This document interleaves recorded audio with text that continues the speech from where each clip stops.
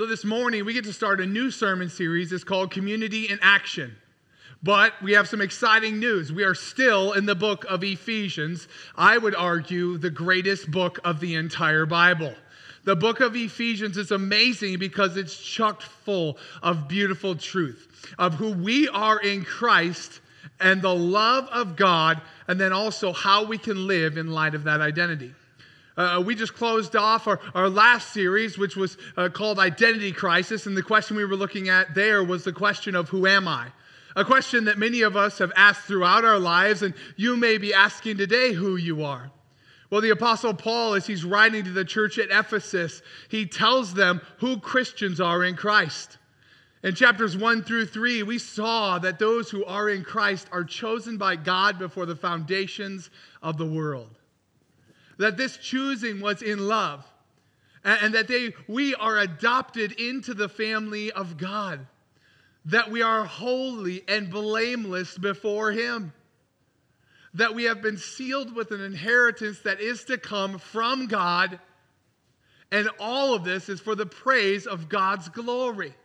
We have been given grace, we've been given mercy, we've been given joy, we've been given peace, and we've been given Jesus Christ. How many of you are glad for that? It's incredible. We have to remember our identity in Christ as we start our new series going into chapters 4 through 6.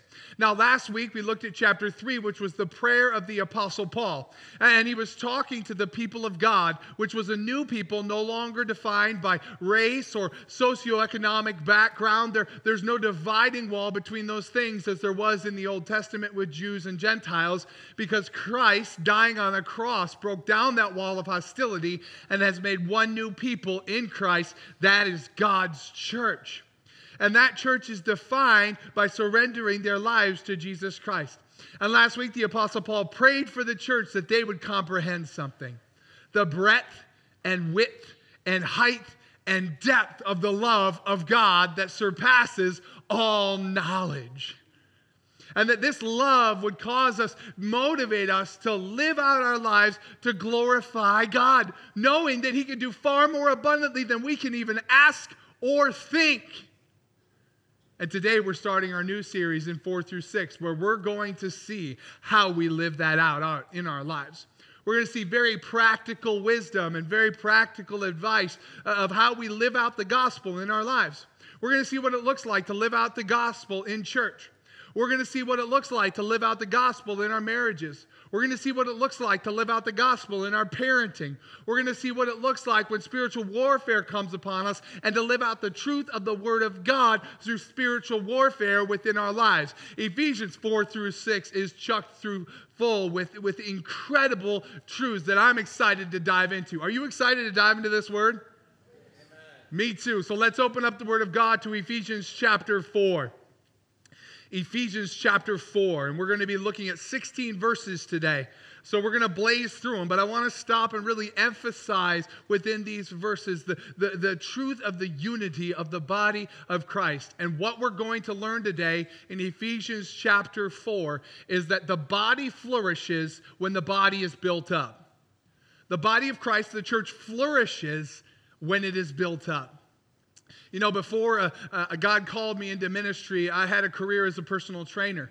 And I used to have my own personal training business. And one of my favorite things was to help people reach goals that they didn't think they could reach themselves. And I remember one client in particular who came to me. His name was Drew. And Drew was a very interesting case because Drew actually used to work in the oil industry. And his job was actually to help carry these huge, gigantic oil pipes in the oil rigs. And one day, one of those oil pipes slipped and actually broke Drew's back. What ended up happening with Drew is that the doctor said, your back is going to heal and you will walk and you will be able to live in this life, but you will not be able to live like you used to. You're not going to be able to lift over 20 pounds. Well, Drew came to me and we had a conversation, and I just said to him, I said, listen, I think we can build your back up again. I think we can make it stronger. But I said, you have to listen to a very specific set of instructions. And we need to utilize all the machines that are within this gym in order to build your body back up so it can be strong enough so that in life you can flourish. Well, over the next year, Drew followed all of the instructions, and Drew used very specific machinery within the gym and stretches in order to build his back up. So much so that a year later, I remember Drew being on a back extension machine, and he was holding a 45-pound plate doing back extensions. Just incredible as he listened to what the instructions were, and he utilized the machines within the gym, how his body was built up to a strength that he never thought was possible. See, within the body of Christ, we have to utilize the things that we have to build up the body. And what we have within the body to build up the body is the people of God. People of God who are each gifted with individual giftings to build the body up. And in 4 through 6, we have very specific instructions how we are to build this body up. So as we dive into the Word, let's remember that we are called by God to utilize our giftings to build the body up. And we're going to see 3 different ways that we're called to build the body up. So let's dive into the text. Ephesians 4:1, the Apostle Paul is writing to the church. I, therefore, a prisoner for the Lord, urge you to walk in a manner worthy of the calling to which you have been called. So we'll stop right there. So the Apostle Paul, he's launching into this second part of his letter, and he says, I, therefore, as a result of everything that was before, urge you. Now you have to remember that chapters 1 through 3 are all about establishing the identity that the Christian has in Christ. It's all about establishing the identity of a holy, blameless, righteous, chosen, beloved, made alive person. One that God deeply loves and cherishes and is his prized possession. Then you have to remember in that prayer that the Apostle Paul has prayed that they know the love of God. And now he is going to be saying to them, with all of this in mind, now what do we do? How do we live? Now imagine being the church at Ephesus and you've just heard all these beautiful truths just poured out upon you of who you are in Christ and the love of God. I can imagine you would just want to say, what do I do? What do I do now? If that's the type of love, I want to experience that love. I want to serve that God. And the Apostle Paul graces them with this. He says that I, therefore, a prisoner for the Lord.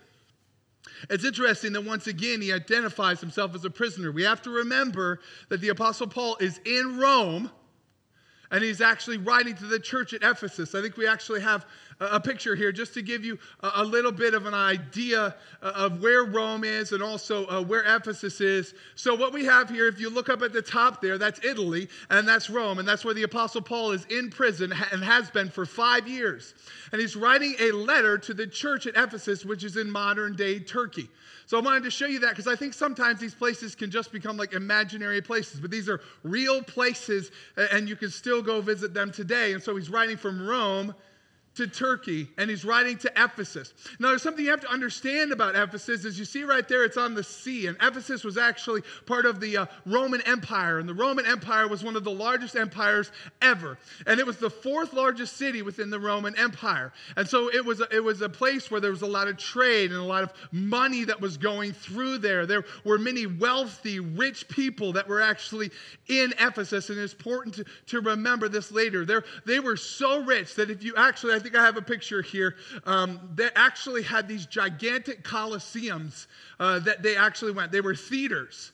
And these would seat 25,000 people. 25,000 people. And they would go and they'd see plays and they'd see different shows. And this still exists to this day. And so what would happen is this was a community the Apostle Paul is writing to that was very wealthy. They had these amazing homes that were on the sides of cliffs overlooking the sea, and they had places of entertainment where they spent their money. And this is who the Apostle Paul is writing to, and he's writing as a prisoner for their sake. Because he realizes how the gospel will change their lives. I think sometimes in America, we live in a self-sufficient society. We may not be those who suffer daily from hunger. Well, we may not be those who are worried about food being on our table. Some of us are, and we trust the Lord in that provision. We may be those who have really nice homes, or we may be those who have really great lives, and there's nothing wrong with that. But we always have to remember, no matter who we are, no matter how much money we have, that Christ is the only thing that will give us our satisfaction. Christ is the only thing that will give us our purpose, and Christ is the only thing that's worth going to prison for. This is what's going on with the Apostle Paul. He is suffering on behalf of the Gentiles. He says, I, therefore, a prisoner for the Lord. Again, he calls himself a prisoner of the Lord, not of Rome. He realizes it's God who put him there. I urge you to walk in a manner worthy of the calling to which you have been called. He says, I urge you to walk. Now, if we take that word, we go back a little bit in chapters 1 through 3 in Ephesians 2:10. We see that after it's told of the grace of God and the mercy of God, that in Ephesians 2:10, the text says, we are his workmanship, his handiwork, his craftsmanship, created in Christ Jesus to do good works that were prepared beforehand, that you should walk in them. This word walk actually means to live, to live out this way of life. When you are a Christian and you're called by God and you surrender your life to him, you no longer live for you anymore. You have exchanged your life for his life. You're exchanging your ways for his ways. You're exchanging your desires for his desires. You are all about him, his word, and his way of living. And that's what a Christian is. It means a Christ follower, a small Christ. It is somebody who Jesus is the Lord of their lives. And so Paul is a prisoner for that Lord. And he says, walk in a specific way, in a manner worthy of the calling to which you have been called. Now he's just laid out this incredible calling in chapters 1 through 3, a calling of hope and peace and freedom from God's wrath, a calling of joy, satisfaction, a calling of an eternity with Christ, a calling of identity and being adopted into the family of God. Now, would you agree that that's a great calling? Amen? And so with this in mind, he says, listen, live in a way that represents the King. Live in a way that's different from the rest of the world. Walk in a manner different from the rest of the world. If you claim the name Christian, you're going to look different from the rest of the world. If you claim the name Christian, your schedule will look different. Your bank account's going to look different. Your prayers are going to look different. Your values are going to look different. Everything is different when you're a Christian because you're no longer following society. You're following Christ. And you're submitting to this book. You live your life under the Word of God. It is your authority. It is our authority. That's why when we come each week and sit here and hear the Word, it's a serious thing. I take it very seriously that I get the privilege and honor to be able to help us understand these words so that they can change our lives because they're the very words of God. So the Apostle Paul dives in and he tells us 3 ways that we can maintain and build up this body. First is that we humbly maintain unity in the body. Look at 4:2. He lists 2 attitudes. With humility and gentleness, with patience, bearing with one another in love, eager to maintain the unity of the Spirit in the bond of peace. There is one body, one Spirit, just as you were called to one hope, one faith, one baptism, one God and Father of all, who is over all and through all and in all. So we see the Apostle Paul launch right into it. He's going to answer the question of how do I live as a Christian? Well, what identifies a Christian is first these 2 attitudes. An attitude of humility. Now, it's important to remember now where he's writing to a bunch of rich people who have everything that they need, who live in opulence. And this attitude of humility was not something that was to be prized. Pride was to be prized. Self-exaltation was to be prized. You needed to be top dog. And if you were top dog, then you had everything that you ever needed and ever wanted. The strong survived. The ones who lifted themselves up. That's what you lived for. And the Apostle Paul comes on the scene and he's writing to these people within the church, and he says the first thing you need to be is humble. This was a quality that was not even seen within their society. If you said that a rich Ephesian needed to be humble, they would have said, well, that's a quality of a slave. People will step on you. But this is the call of the Christian, is to be humble. Because Jesus Christ himself was humble. Though being the very form of God, did not count equality with God a thing to be grasped, but made himself nothing, taking the form of a servant, becoming obedient to the point of death, even death on a cross. Now that's great humility. Dying for your enemies. And so we're called too to picture that and live out Christ in humility. Then the second characteristic we see is gentleness. Gentleness, which is power under control. It's like this controlled strength. It's realizing that within the body, someone's going to offend you, right? If you're in a family, you're going to get in fights. I've never heard of a family where there were never arguments before. We live in a family here. Brothers and sisters in Christ, that's a language that we see within the Bible. There's family language all over the place in the Bible. And there's going to be disagreements and there's going to be arguments, but we always have to remember that, yes, we have the strength and the power to get back at that person, but in humility and in gentleness, we don't. We love our brother or sister. We care for them. Now, if there is sin going on or something like that, we are called to go to that individual and to talk to them through it. That's what Matthew 18 says. That's the process. So we follow that process of going one-on-one to our brother or sister, or if they don't listen, we go with one other person, and if they don't listen, then the church comes along, and the whole idea is to restore that brother or sister in Christ so that they would be stronger in Jesus and so that they would know him more.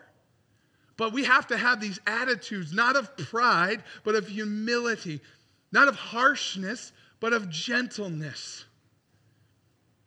Then he goes on, he says, with patience. Now, this whole idea of patience is enduring under trial.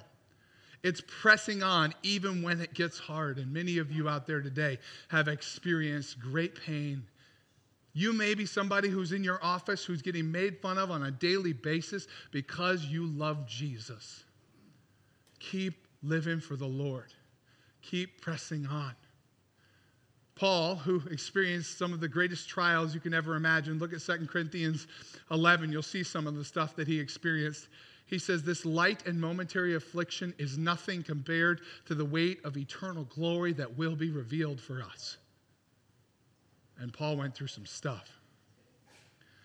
And so we go on with patience, faithfully serving the Lord. And then he brings up this word that's been talked about in Ephesians 3 and throughout 1 through 3, this idea of love. Love meaning knowing and caring for that other person over ourselves. Love meaning look at that person and saying, I want you to know Jesus more over anything else in the entire world. Love sometimes is confrontation. Love other times is forgiveness. Love is something that we must have in order to maintain humble unity within the body.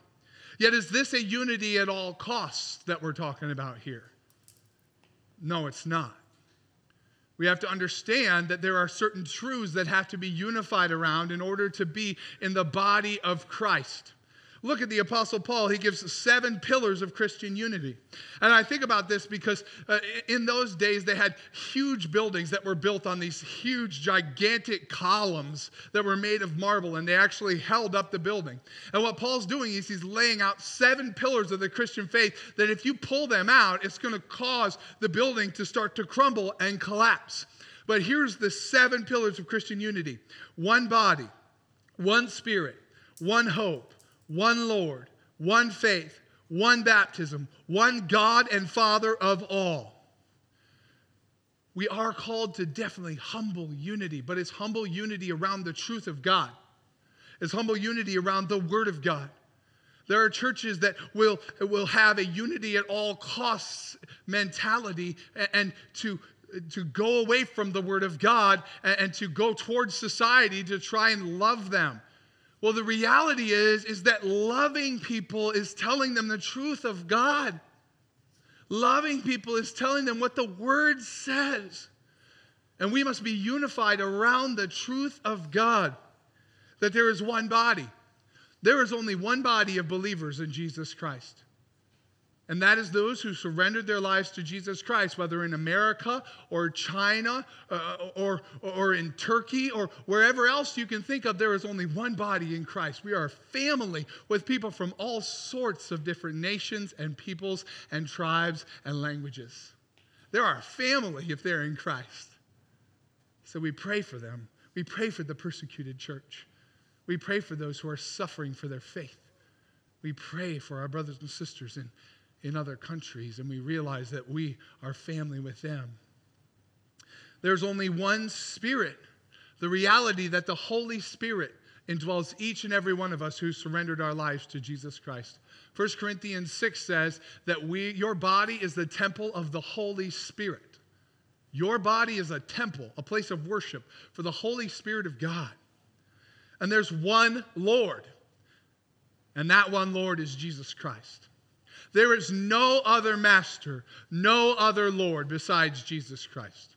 That is what sets Christians apart from every other religion in this world, is that we view Jesus as our Lord. We view Jesus as our God. If you look at different religions, if you look at Jehovah's Witnesses, they view Jesus as an archangel.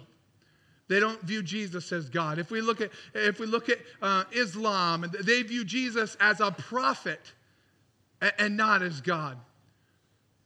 We have a lot of people who are very moral and very dedicated to their religions, sometimes more dedicated than we are to the true faith. But if we are not united around the truths of the Word of God, then it is not something that we can have unity in these areas. We can love and we can tell them about Jesus and we can care for them, have them over to our home, eat food with us. But there is truth that we must stand on and we must unite around. One body, one Spirit, one hope, one Lord, one faith. One baptism, one faith. There is not more than one way to God. Society says there's more than one way to God. Your truth is your truth and my truth is my truth. Well, that's not reality, though. That's not scriptural. The scripture says that there's only one way to God, and that's Jesus Christ. Jesus says, I am the way, the truth, and the life. No man comes to the Father but through me. So if you haven't surrendered your life to Jesus Christ today, and if you think your good works, or if you think the fact that you're a good person, or if you think the fact that you're doing your best on this earth is going to save you, it's not. We're never going to earn salvation. We're never going to earn right standing with God. It is only through the blood of Jesus Christ. It is only through realizing we can't do it on our own, only realizing we cannot earn relationship with God and surrendering to Him that we have right relationship with the Father. One faith, one baptism, one God and Father over all. We only have one God, and that is Jesus Christ. There is not multiple gods. Any other religion that claims multiple gods, that is not what the Word of God says. Deuteronomy says, Hear, O Israel, the Lord your God, the Lord is one. And so we look at this and we know that Jesus Christ is that one God. John 1 says, in the beginning was the Word, and the Word was with God, and the Word was God. Or you could translate it literally, God was the Word. The Word is Jesus, as we see later on. So we must realize that and unite around the truth of the Word of God. And we have this unity, and we have many people within the body of Christ. The beautiful thing, though, is, too, that within the body, every single individual is gifted by God. Every single individual is vitally important to the body of God. Every single individual has something to bring to the table of God. So first, we unite humbly around truth. Second thing we do is actively minister to the body of God. Look at Ephesians 4:7. But grace was given to each one of us according to the measure of Christ's gift. Therefore it says, when he ascended on high, he led a host of captives and gave gifts to men. In saying he ascended, what does it mean but that he also descended into the lower regions, the earth?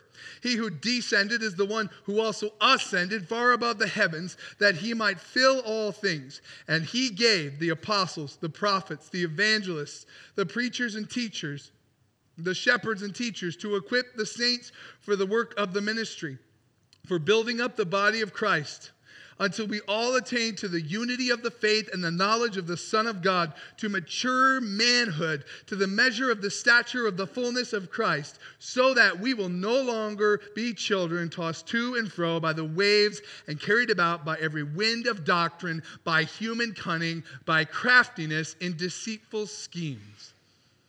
So Paul continues on and he says, we are one body, we are one faith, we are one baptism, and we have one Lord, and that is Jesus Christ. This is the Lord who, though he was King of kings and Lord of lords, though he was high and lifted up, and he is the one God, he descended.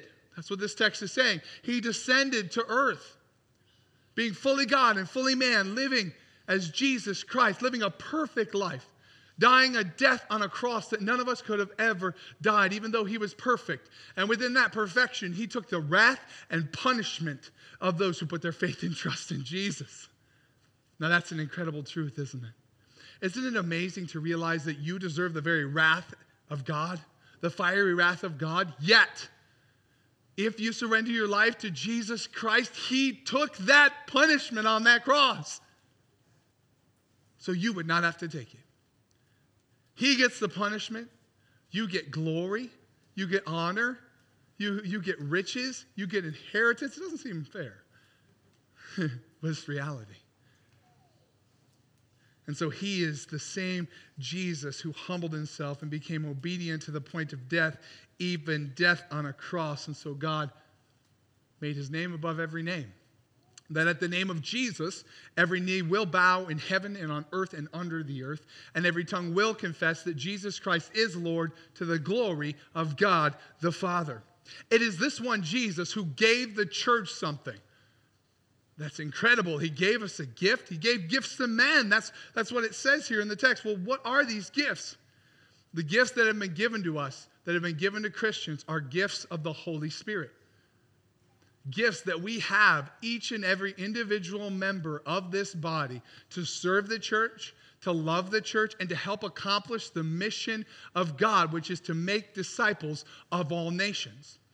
If you are a Christian here today, you are an integral part of God's church. If you are a Christian here today, you bring something to the table that nobody else does. If you're a Christian here today, you have a gifting that I don't have and that everyone else here does not have. You are uniquely gifted to input and to love and to build up the body of Christ. You're more than just somebody who comes in and sits in a seat every Sunday. You're called to serve our church. You're called to serve Christ. And that will grow us in our spiritual walk with God as we serve the church. That will grow us in our walk with God as we minister to those in our community. Jesus himself calls the church to make disciples of all nations. To make disciples, which means preaching the gospel.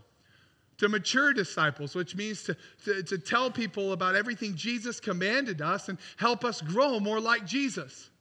And to multiply disciples, which means when a person is at a certain point where they have understanding of Christ and they can teach others, they need to go get a disciple themselves. A disciple meaning a learner, somebody, and we do it all around the Word of God. And the apostles, the prophets, the evangelists, the preachers and teachers, their job, my job, is to help everyone else use our gifts. You guys are the ones who use your gifts. I use my gifts too, right, on Sunday morning and in different areas, but you guys are the ones who have the largest majority of the gifts. One of the greatest ways that I can think of it that helps me grasp it in my mind is if you think about Thanksgiving, like a great big Thanksgiving dinner. Now, you might be somebody who every single Thanksgiving, you're the one who does everything, right? You're the one who cooks the meal, who cleans the house, who invites people over, who cleans up afterwards. You do absolutely everything, which is great. And I'm sure there's a great meal within that. But year after year after year, it gets a little bit tiring. And those meals probably start to suffer a little bit. But now think about the beauty of Thanksgiving and everyone bringing a special dish to pass. I mean, you got grandma's recipe for that great cranberry sauce. And you have that stuffing with the sausage that's perfectly seasoned, and you bring that in. and somebody else brings in the turkey, and somebody else brings in the mashed potatoes, and somebody else brings all of these different things to the feast so that we can celebrate and enjoy together. Now imagine if the person who's got the stuffing with the amazingly seasoned sausage in it doesn't bring it to Thanksgiving. It's a bad day. Imagine if somebody doesn't bring the mashed taters. Man, what if somebody didn't bring the pumpkin pie? Oh, man. We are all called to bring something to the table of the family of Christ. We are all called to bring that special gifting that God has given us to serve, to build up this church. This church is so much stronger with you serving in it than it is with you not serving in it. You are so vitally important to reaching this community for the gospel of Jesus Christ. We are here, that's the apostles, the prophets, the evangelists, to equip, give the right tools to the saints so they can go out into the world and do the work of the ministry, which is to make disciples. So listen to the reality that you have in chapters 1 through 3 of who you are in Christ. Fill up with the love of God in that prayer in Ephesians 3. And then go out and make disciples. People need the truth. More and more people every single day are becoming what are called religious nuns.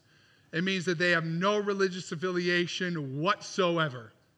Atheism is on the rise. Agnosticism is on the rise. And the church must go in with the truth. Romans says that the word of God is powerful to bring salvation. So if we can get with people and we just read the word with them, that will bring power into their lives that could bring salvation. That's why I preach the gospel every single week here, because not all of us are Christians in a room this size. Maybe we've gone to church our whole lives. Maybe we are somebody who can check the box every single Sunday that we sat in a seat. Maybe we gave faithfully. But if you haven't surrendered, if you haven't given your life to Jesus, then you're not part of the body. So if you don't know Christ today, surrender your life to Him.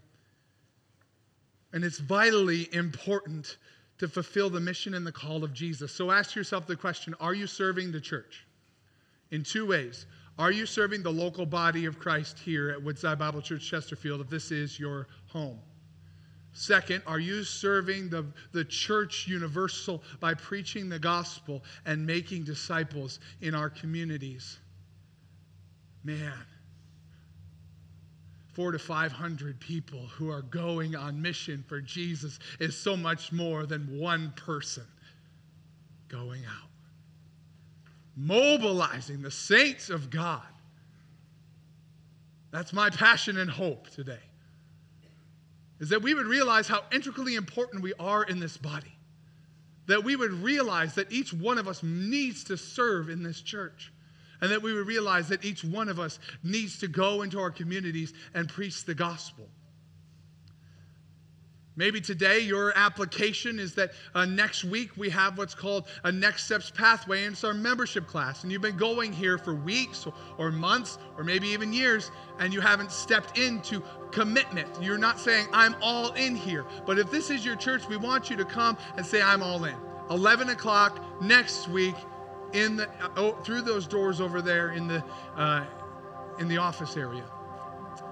Come and know who we are. Come and hear about our doctrine. Come and hear about the truth of God. But then also serve and preach the gospel in your neighborhoods and your networks. It's vitally important for the word of God to go forth into our communities and to reach people for Jesus. And when we do that, the third thing that we see from the Apostle Paul is we do it in love. We lovingly speak truth. Now, truth is vitally important.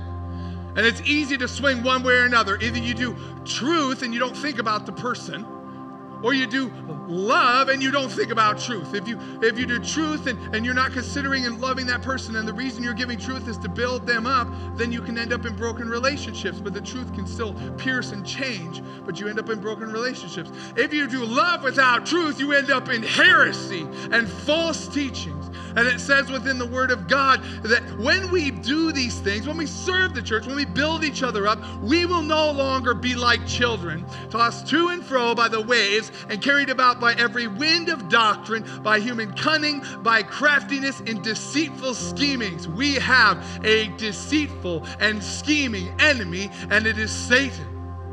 We have an enemy, which is our flesh, that would like us nothing more than to go away from the truth to some other heresy that's out there, some other false teaching.